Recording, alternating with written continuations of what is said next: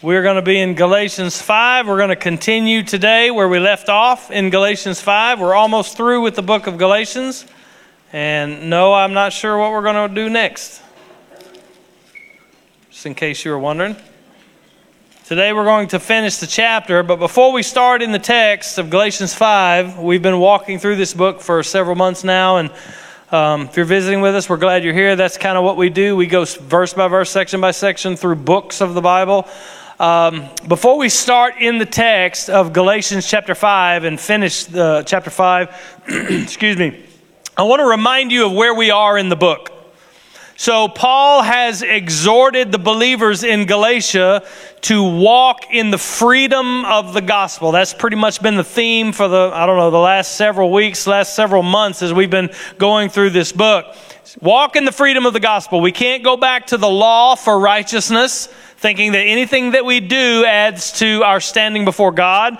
But at the same time, he introduced in Galatians 5 that we can't use this freedom in the gospel as an opportunity for the flesh. Freedom in the gospel doesn't mean freedom to sin. We saw that in verse 13 when he said, "For you were called to freedom, brothers, only do not use your freedom as an opportunity for the flesh, but," make sure you see this, don't use it for the flesh, but instead, through love, serve one another. And then if you were to continue as we walk through those verses 15 and 16 in Galatians 5, he said, "Don't bite and devour one another, but instead walk by the Spirit, and you won't gratify the desires of the flesh." Now in verses 19 through 26, which we looked at half of last week, he shows us two lists: the works of the flesh and the fruit of the Spirit. So let's read that text together, verses 19 through 26. It says this: "Now the works of the flesh are evident: sexual immorality, impurity, sensuality, idolatry, sorcery, enmity, strife, jealousy, fits of anger, rivalries, dissensions, divisions, envy, drunkenness, orgies, and things like these. I warn you, as I warned you before, that those who do such things will not inherit the kingdom of God." And we talked about that in depth last week. And then he gives us the second list. "But the fruit of the Spirit is love, joy, peace, patience, kindness, goodness, faithfulness, gentleness, self-control. Against such things there is no law. And those who belong to Christ Jesus have crucified the flesh with its passions and desires. If we live by the Spirit, let us also keep in step with the Spirit. Let us not become conceited, provoking one another, envying one another." Now, as I said last week, we looked at the list of the works of the flesh, and we saw all of those things. And we saw that that list is not telling us how to fix ourselves. It's not telling us how to be right with God. What we saw in that list was we were examining the evidence of our salvation. If your life is characterized by being divisive or envious or sexually immoral or all the things in that list, the answer is not stop it. The answer is not do better. The answer is not try harder. The answer is you have not been born again, and you must trust in Jesus and be saved. Now, we also talked about the fact that we often struggle with those things, but to have a life characterized, lived in those things with no conviction from the Spirit, with no direction from God's Word drawing you to live after Him, it's evidence that the Spirit does not live in you. And the same is going to be true today. In the fruit of the Spirit, we're examining the Spirit's work, not what you do. We're not examining how patient you are or how kind you are. We're examining the fruit that the Spirit produces in our lives. Just like a fruit tree naturally produces fruit because that's what it is. It is a fruit tree. The fruit here is produced by the Holy Spirit. It's what the Spirit does in His people. So you can't fake it. And you can't conjure it up by working harder, doing better, learning how to be kind, those kind of things. This is not a list of what you must do in order to be right with God. It is His work that we are examining, not our own. And the Spirit is not just making you good. Like these things, goodness and patience and kindness, and yes, that makes us live a good life, but that's not the intent. The Spirit's not just making us behave better because that's what we should do. He's making us more like Jesus. The list of the fruit here in this list, it describes who Jesus is. He is perfectly patient, kind, gentle, all of those things. Jesus is those things perfectly. So what the Spirit is doing in producing this fruit in us is He's conforming us to the Son, conforming us to Jesus' image. Now, this fruit that we're going to examine is produced by the Holy Spirit. It is His work in us. But we are also to nurture it, to cultivate it. And we do that not by trying harder. We do that by what Paul tells us in the latter part of this verse, verses 25 and 26, by keeping in step with the Spirit, by walking in the Spirit. And we're going to talk about how we do that. But I also want you to see, before we dive in, please don't miss the context of Galatians 5. So often we read this list and we divorce it from the context in which Paul gave it to us. The fruit of the Spirit is meant to be displayed in community. You don't grow in the fruit of the Spirit all by yourself in isolation. You don't grow in patience and kindness and gentleness without showing those things to others, specifically here in the body of Christ. The fruit of the Spirit is how we serve one another through love, which is what Paul told us to do in verse 13. Instead of living by the flesh, biting and devouring one another, what he said in verse 15, the fruit of the Spirit should characterize our lives together as a body. That's why after the fruit of the Spirit list in verse 26, he said, don't provoke one another, don't envy one another, don't be conceited. So this is about how we live as the body of Christ with one another. Last week we saw that the works of the flesh are all about self. Division, rivalries, anger, strife, envy, sexual immorality. It's all about getting what I want. Everything must be my way, and I'm ready to fight for it if it's not my way. The fruit of the Spirit is exactly opposite. It focuses on others' well-being.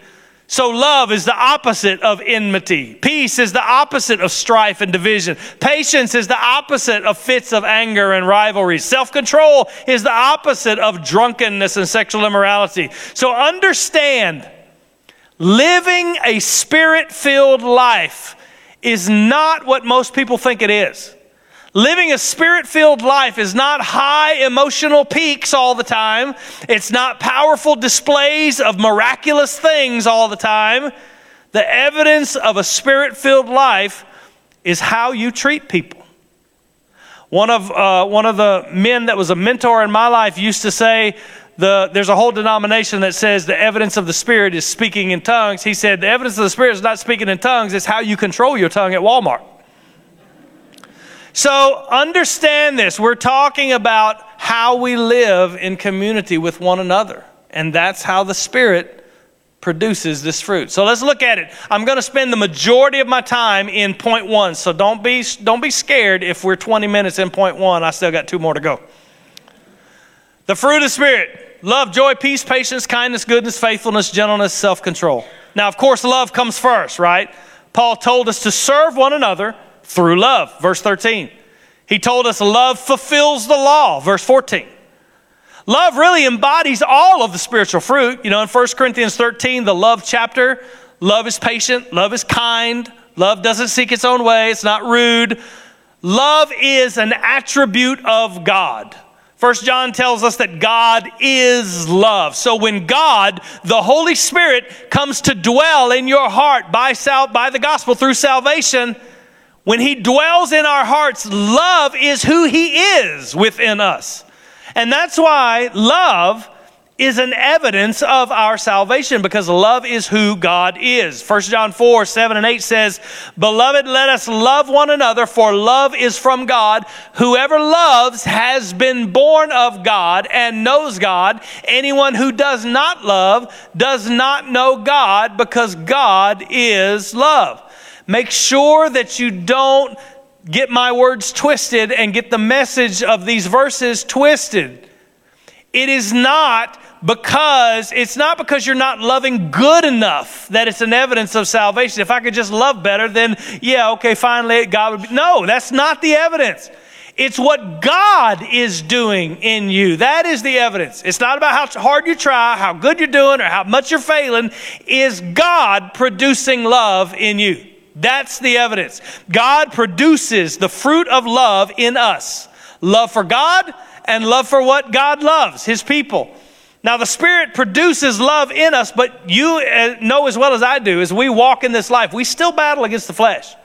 So we need to know, how do we keep in step with the Spirit, which is what Paul told us to do, the only command in this section, the last two verses. How do we keep in step with the Spirit and cultivate the fruit of love in our lives? We do so not by trying harder, not by being better, but by focusing on God's great love for us in the gospel. Just a few verses after this, in 1 John chapter 4, he says this: "In this is love, not that we have loved God, but that He loved us and sent His Son to be a propitiation, an atoning sacrifice for our sin. Beloved, if God so loved us, we ought to love one another." So you know as well as I do, there are people that are hard to love. And you are one of them. And I'm one of them. You are an enemy of God, undeserving of anything except condemnation and wrath. Yet God loved you in the state that you were in. When you couldn't give Him anything, when you couldn't do anything for Him, when you were unworthy to be loved, He loved you. He loved you and sent His Son to die for you. And God loves your brother and your sister in Christ that is seated all around you.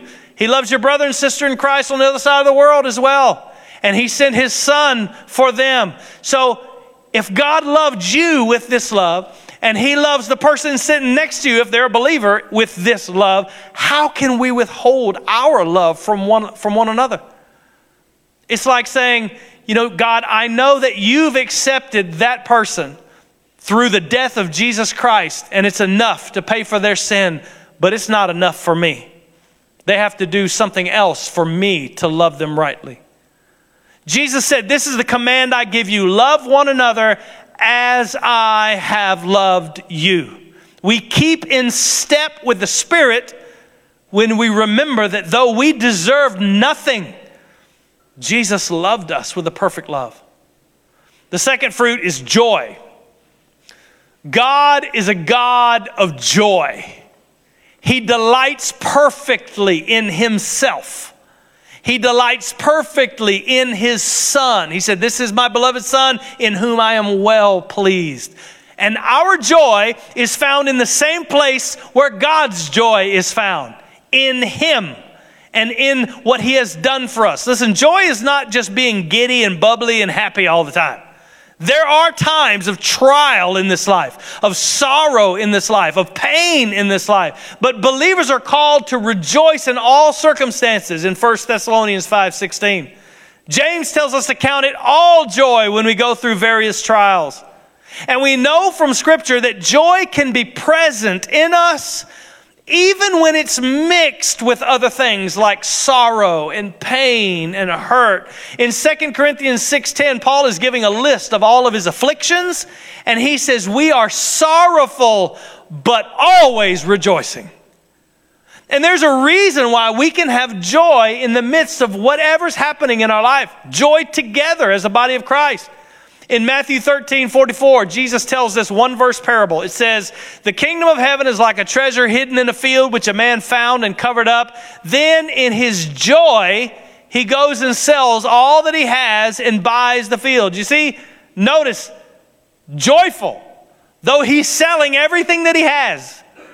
The treasure that he found was worth more to him than all of his possessions, all of his stuff, anything else in his life. With joy, he got rid of it all so he could purchase this field.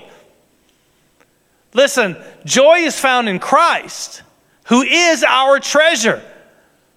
in being received into the kingdom of God. That's what we're created for, relationship with God. It's what we're designed for. Our hearts will yearn for eternity until we find it in Him.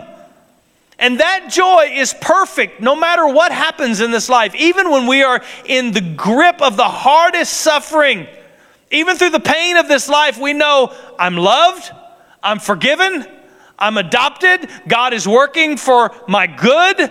One day this will all be made right and I will be perfect in His sight, accepted. I'm already perfect in His sight, but will practically be made perfect without sin because I'm an heir to the kingdom of God. That's where our joy comes from. The Spirit produces joy in us for the same things that God Himself takes joy in. His name, His glory, His people. But the joy of the Spirit, the fruit of the Spirit that is joy, we indeed have to keep in step with the Spirit and cultivate, nourish this joy. And it's not just by thinking happy thoughts. It's by trusting in the truth and the promises of God's Word. At the end of Romans, in Romans 15:13, Paul says this, May the God of hope fill you with all joy and peace, look at it, in believing. We're filled with joy and peace in believing, in feasting on God's Word and trusting in God's Word. Even if it contradicts what I see with my own eyes, what I experience in my own life, God's Word is true and I will believe it, I will trust it. Jesus said in John 15:11, He said, "These things I have spoken to you that my joy might be in you and that your joy would be full." Joy is nurtured by trusting in the truth of God's Word, the promises of God, rejoicing that we are accepted in the gospel, in Christ, and doing so together as a body. Are y'all with me? Are you with me louder? Okay. The next one is peace. I'm going to try to go through these as quick as I can, but I felt like I needed to say something about each one. Peace. God is called the God of peace all through the New Testament.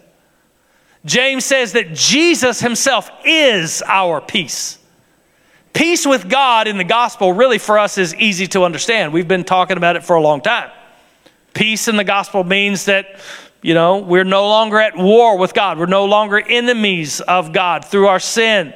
We've been justified by faith, therefore we have peace with God, Romans 5:1.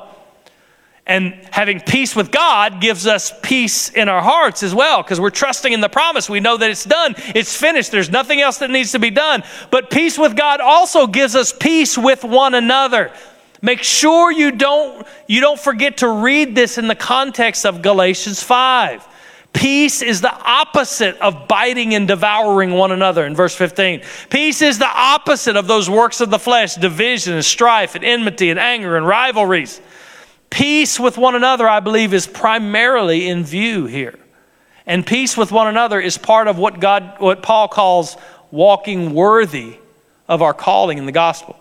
In Ephesians 4, it says, "I therefore, Paul, a prisoner for the Lord, urge you to walk in a manner worthy of the calling which you have been called." Look, with all humility and gentleness, a fruit of the Spirit, with patience, a fruit of the Spirit, bearing with one another in love, a fruit of the Spirit, eager to maintain the unity of the Spirit in the bond of peace. Walking worthy is keeping in step with what the Spirit is doing in our life. If God gave us peace with Himself, and the God of peace lives in us, how can we not have peace with one another? How can we not be convicted when we don't? The next fruit of the Spirit is patience. Yeah, it's your favorite one, ain't it? Patience is emotional calm, I guess. Emotional calm without irritation. Capacity to accept and to tolerate trouble and suffering. The patient person has a slow fuse. They're steadfast, persistent, willing to suffer aggravation or even persecution. We are to be patient in hard circumstances, means to endure hard circumstances. That's tough sometimes when we're going through that, but we understand that. And in fact, I think it might be a little easier because we know we can't control any of the circumstances of our lives, but it's a whole lot harder to be patient with somebody else, isn't it? With another person. Okay, maybe it's just me, I don't know. Being patient with one another was also in Ephesians 4. It's part of what Paul calls walking worthy of our calling. Now that's easy to say, but how do we cultivate that? How do we keep in step with the Spirit who is producing patience? We have to focus ourselves on God's patience to us. I find the power to forgive and bear with others when I remember how God has forgiven and borne with me.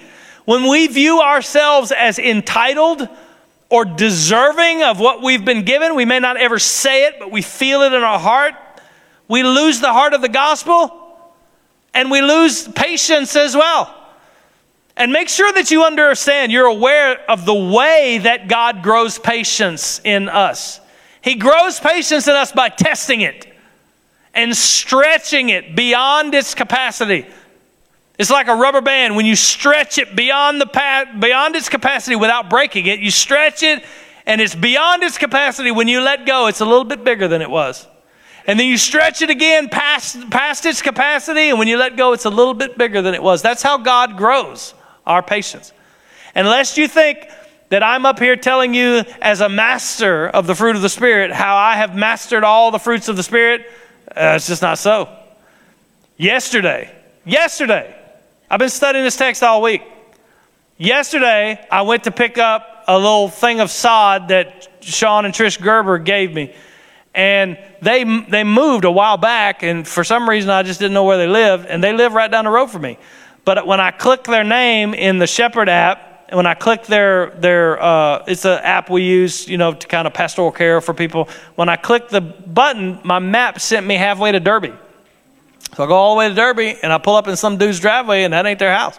So I clicked it again, and it sent me on the other side of Mulvane, way out in the country. And I pulled up in this guy's driveway, and he's like, well, that's not their house either. And so finally, I just text Dana, send me their address. And so I got the right address. We're on the way, and Sophie's with me, and I'm like, I can't believe it's 7 o'clock on Saturday night, and I've got to get home to work on this sermon. I'm going to be preaching tomorrow, and I don't have time for this, and I'm driving all over Kansas. And Sophie said, what are you preaching on tomorrow? I said, patience. No, God grows our patience when it's tested. Listen, when our patience is tested, when it's tested beyond its limit and we feel the failure of our hearts to have that patience, God is revealing the places in our hearts where we still have pride, where we still feel entitled, where we're still self-centered. When our patience is tested, God is shining a light in the dark places of our hearts that He still wants to change. So when you lose your patience, see it for what it is. It is God showing you the place where you're not finding your fulfillment in Him. It's the Spirit working in you. And I need to keep in step with the Spirit. See that place for what it is, repent of it, trust in the gospel, and walk ahead. The next is kindness and goodness. Kindness and goodness. These two, I'm going to take them together because they both are translated by one Hebrew word in the Old Testament. It's a tender concern for one another, a gracious heart that seeks one another's good.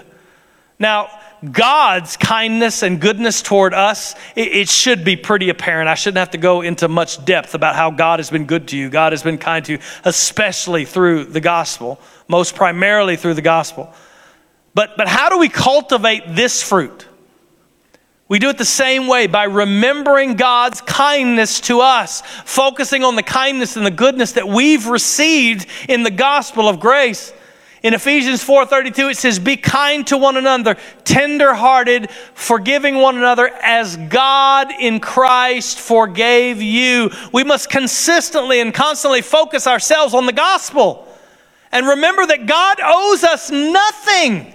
He owes us nothing but condemnation and wrath. But in Jesus, He didn't give us what we deserved. He gave us mercy. He gave us His kindness. He gave us His goodness. And now, no matter who you are, no matter what you've done, no matter what you do, there is nothing in God for you except His kindness and His goodness, because you are in Jesus Christ and your sin is cast as far as the east is from the west, never to be remembered. God has given us His kindness and His goodness. How can we withhold it from one another? The next word is faithfulness. Faithfulness is to be true, to be reliable. One who is true to their word. And God, of course, is faithful. Hebrews 6 says it's impossible for God to lie. He's faithful to His word. He's faithful to His nature. I mean, I'm sure we can all agree that God is faithful. But sometimes we see God's faithfulness as just a philosophical truth, or a theological concept that we know is true, but it's out there in the abstract somewhere. Sometimes when we're struggling, when we're failing, when we're in trial, when we're hurting, we forget God is faithful to you.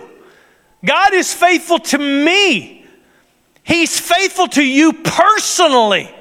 He knows you by name. He's faithful to you personally in your life, in your walk, in your trials, in your circumstances. Even when you fail and you sin as a believer, He is faithful and just to forgive you and to cleanse you of all unrighteousness. That's what it says in 1 John 1:9. And when we focus our hearts and our minds on God's faithfulness in the gospel to us, we can be faithful to one another. We can be faithful to God, who expects us to be faithful with what He's given us. God is faithful, and we reflect His image when we are faithful to Him and faithful to one another. The next word is gentleness, or some of your translations may say meekness. In 1 Timothy it says, a gentle and quiet spirit is precious in the sight of God. The gentle are those who think more of others than themselves. They put the concern of others above their own. They don't bite and devour one another, as it said in verse 15. In Proverbs, it says, a gentle answer will turn away wrath. We are to be humble in heart and gentle with one another, because our God has been gentle and tender with us. In one of many people's favorite chapters in the Bible, Isaiah 40, it says this: He will tend His flock like a shepherd. He will gather the lambs in His arms. He will carry them in His bosom and gently lead those that are with young. Listen, in Christ we are loved with a kind and compassionate, understanding and gentle love. Jesus does not break the bruised reed. He doesn't extinguish the smoldering wick. He is gentle and lowly of heart. He says so, and you will find rest for your soul, Matthew 11. Listen, you may not understand fully God's gentleness right now. You may not be able to see it in the trials that you're experiencing or the circumstances of your life, but it is true. God is gentle and kind and tender with you. If you have been born again, you are one of His sheep. He is a good shepherd. You may not treasure it right now as you face all the things of this life, but you will treasure God's gentleness one day. When you're lying in a hospital bed, moments away from passing out of this life, oh, you'll find out He is a loving shepherd. He is a loving shepherd of His sheep, and He will come and gather His little lambs in His arms and carry them in His bosom. So how do we keep in step with the Spirit and cultivate gentleness? I stewed on this one for a long time. Looked all through different passages of scriptures. It's not easy to be gentle, especially when people slander you or oppose you. Our flesh wars against gentleness. It's not manly to be gentle. But gentleness to one another is who Jesus is. Gentleness to one another can only come from the Spirit of God as we remember what we have been given, the gentle kindness and tenderness that we have been shown. It can only come from the Spirit as we trust God rather than battling to protect ourselves. Gentleness is who God is. It's who Christ is. And it's who the Spirit of God is within us. The last word is self-control. Jesus is the embodiment of self-control. He exhibited self-control in his temptations. He exhibited it through the hardships of living among sinners. He exhibited it in the garden when he prayed, "Let this cup pass from me, but not my will, but your will be done." In Scripture, self-control is not just the willpower to not eat cupcakes. It's not just the discipline and the control of self to train your body for competition or to be healthy or something like that. Self-control is not being ruled by anything other than our new nature in Christ and the Word of God. Self-control is not self-mastery. It's living faithfully under the lordship of Jesus Christ for His glory and empowered by His Spirit. That's what self-control is. If you try to control yourself and live for God in your own strength, you're either going to end up in despair because of your inability to do so, or you're going to end up a Pharisee dismissing your sin and trusting in your good works. So that's Paul's list. The fruit of the Spirit. None of us are perfect in any of these fruit of the Spirit yet. But if you're a believer in Christ, they are growing. Like any fruit, it takes time to grow, but it is God Himself who is making these fruit grow. It is the Spirit who produces. It is the fruit of the Spirit, not the fruit of you. The Spirit produces these in every believer. So we examine this fruit to see if the Spirit is in us. And each of the fruits of the Spirit, they find their root. I hope you saw it as we walked through it. They find their root, its foundation in the gospel of Jesus Christ. When the gospel is the center of our life, when we know who we are in the gospel, when we walk in who we are in the gospel, who Christ has made us, and He is our treasure, that is when we're keeping in step with the Spirit who produces these things. So very quickly, let's look at the root of the gospel in these things. He says, against such things, the fruit of the Spirit, there is no law, and those who belong to Christ Jesus have crucified the flesh with its passions and desires. Paul says there's no law against such things.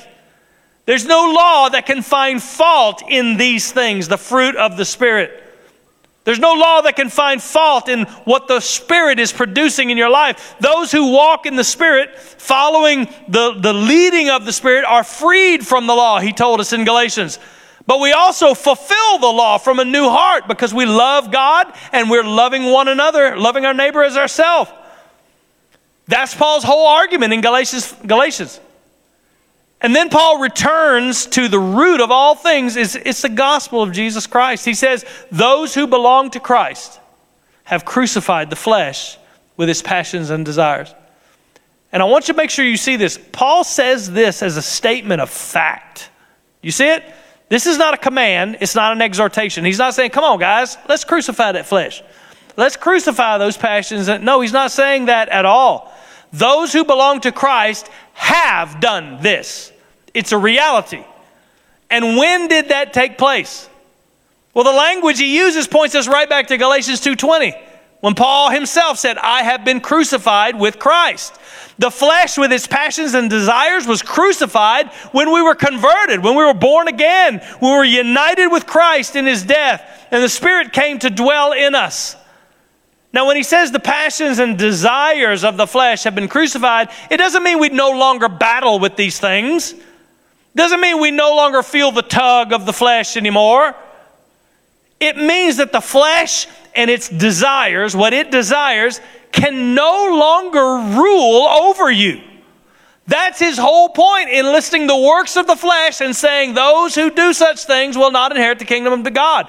They can no longer rule over you. We've received a new heart that's no longer enslaved to bow to the will of our sinful nature anymore. Our hearts now desire to live for Christ. Because the Spirit has changed us. The Spirit has overthrown our old master of self, and he wars against the flesh daily. The Spirit does. So while we feel the tug of the flesh cannot have dominion over us anymore. When the flesh comes, and sometimes we do yield ourselves to the flesh, we still do. The Spirit is right there to bring conviction and to lead us to repentance and to go to war against the flesh, to discipline us if we need be, to turn us back so that we walk according to the will of our new master. We are not left unchecked at the mercy of our passions and our desires anymore. The Spirit is there, and he makes war against those things, and he will not let his children go. John Brown said it this way: true Christians do not succeed in completely destroying the flesh while here below, but they have fixed it to the cross, and they're determined to keep it there till it expires. We're not left alone to be taken captive by the passions and the desires of the flesh anymore. They cannot take control again. Why? Because we now belong to Jesus. Do you see it there? Every believer, every single one, belongs to Jesus Christ. If you're united to him in salvation, he is Lord over your life. He rules and reigns in your heart. You are his. Now, we use language like you need to make him Lord of your life. And I understand what you mean by that when you say that. You mean we need to submit ourselves to him. That's fine. Nothing wrong with that. But understand, you can't make him Lord. He is Lord. And as a believer, if you walk in the flesh, if you yield to the flesh, which we often do, he will turn you back. In John 10, Jesus said, my sheep hear my voice, and they follow me, and they will not follow a stranger, and no one can snatch them out of my hand. Our shepherd doesn't run away when the wolves come. The flesh is a defeated enemy who is, yes, raging and he is roaring, but he is fixed to the cross and he is bleeding out. And one day he will be removed. So what are we to do? I was going to say real quickly, but I'm probably lying. What are we to do? This is what we do, the pursuit. If we live by the Spirit, let us also keep in step with the Spirit. Let us not be conceited, provoking one another, envying one another. Paul just stated a fact. Those who belong to Christ crucify the flesh. That's a reality. Now he gives us the command. If we live by the Spirit, this is not a higher plane of Christianity. It's not a second tier Christian like, well, now I've elevated where I'm living by the Spirit. No, he's saying if you've been given life, if you've been saved, if you've been born again, if eternal life has been given to you by the Spirit as the Spirit applies the gospel to your life, if you've received life by the Spirit, made new by the Spirit, keep in step with what he's doing in your life. That is the command. That's all we're called to do in this list. He's not saying, you better be more loving. We all need to be more loving. You better be more patient. We all need to be more patient. The command is not do better, do more, be more. The command is keep in step with what the Spirit is doing in your heart. This is what we're called to do. You can't produce love. You can't produce joy, peace, patience. He produces the fruit. We simply yield to him. We depend upon him. We turn our hearts to walk in what he is doing. If you've been given life by the Spirit, which defines every saved person, just keep in step with what he's doing. Keep in step literally means walk in a line or walk in a row in formation. It's often used for military formation. So I think Richard Phillips's comments here give us some clarity on the issue. He says soldiers not only march in formation, but they run in formation. When they do, there's only one thing they have to worry about, which is keeping in step. They don't need to worry about where they're going or how they'll get there. They don't need to guess how much farther they have to go. Their commanding officer will give them their orders as necessary. The only thing soldiers need to know how to do is step in time. That's what we're called to do. Keep in step. In each moment, depend on the Spirit of God. Yield yourself to the Spirit of God. Follow after the one who is transforming your heart. How do we do that? We have to recognize just our total dependence upon him at all times. We have to recognize our need to continually feed on His Word and be filled with His Word and have our minds renewed with His Word. We need to keep in step with Him when we remember that we need communion with Him in prayer. We need the power that comes from Him as we commune with Him in prayer. We keep in step with Him when we understand that we must have our spirits renewed by one another as we worship and we fellowship together as the body of Christ. When we walk in step with the Spirit, we are completely dependent upon Him, finding our identity in the gospel alone and filling our minds with His Word and His power around His people. You know, our problem is that most of the time we just don't really think we need Him. When things are going good, there's no huge trial, there's no huge suffering going on, life is just basically good. We're too busy to seek Him in His Word. We're too busy to pour our hearts out to Him in prayer. And let's face it, it's just too taxing for us to stretch ourselves out there and invest ourselves with the body of Christ, which God loves so dearly as His bride. You know, when someone stretches my patience, it's just easier for me to check out. It's too hard. I don't have to deal with this. To keep in step with the Spirit, we must be desperately dependent upon Him at every moment of every day, in the good times and the bad times, when things are going good, when someone's testing my patience, when I'm testing someone else's patience. We need His Word daily. We need prayer daily. We need worship and fellowship with the body of Christ, because when we depend upon Him and fill our minds with His Word and center all that we are on who God is and what He has done for us and who we are in Christ, that's how we nurture the fruit of the Spirit. That's how we nurture what God is doing in us. When we remember His promises, when we remember His Word, when we trust His Word over what I see with my own eyes and the experiences that I'm having in my life, we remember His Word. That's how we keep in step. And when we keep in step with the Spirit, we're dependent solely on Him, desperately dependent on Him for everything. You can't be conceited. Conceited means to be proud when you don't have a reason to be proud. You can't be conceited when you've been given everything as a gift. When you know that you're dependent upon Him for your love and your joy and how you live and the grace that you've been given, you can't withhold that from one another when you received it yourself as a free gift. Ultimately, to not keep in step with the Spirit means that we're not reflecting to others what we have received by the grace of God. Paul said, walk in the Spirit and you will not satisfy the desires of the flesh. Division, enmity, strife, dissensions, sexual immorality, all the things that we saw. Walk in the Spirit and you will not satisfy the desires of the flesh. Keeping in step with the Spirit, it's going to show in your lives. Because it's only then, only when we are keeping in step with the Spirit, that we can serve one another in love, as Paul told us to do in verse 13. It's only then that we won't bite and devour one another, what he said in verse 15. The evidence of the power of the Spirit in your life is not displayed by miraculous wonders or heights of emotional ecstasy. It is in how you treat one another. Because that's what it looks like to be more like Christ. The goal of discipleship, the goal of your life, the Christian life, is to be more and more like Christ. Who was Christ? Love, joy, peace, patience, kindness, goodness, faithfulness, gentleness, self-control. That's who Christ is, and that's who the Spirit is making you by producing this fruit. Examine the evidence this morning. Is the Spirit living in you?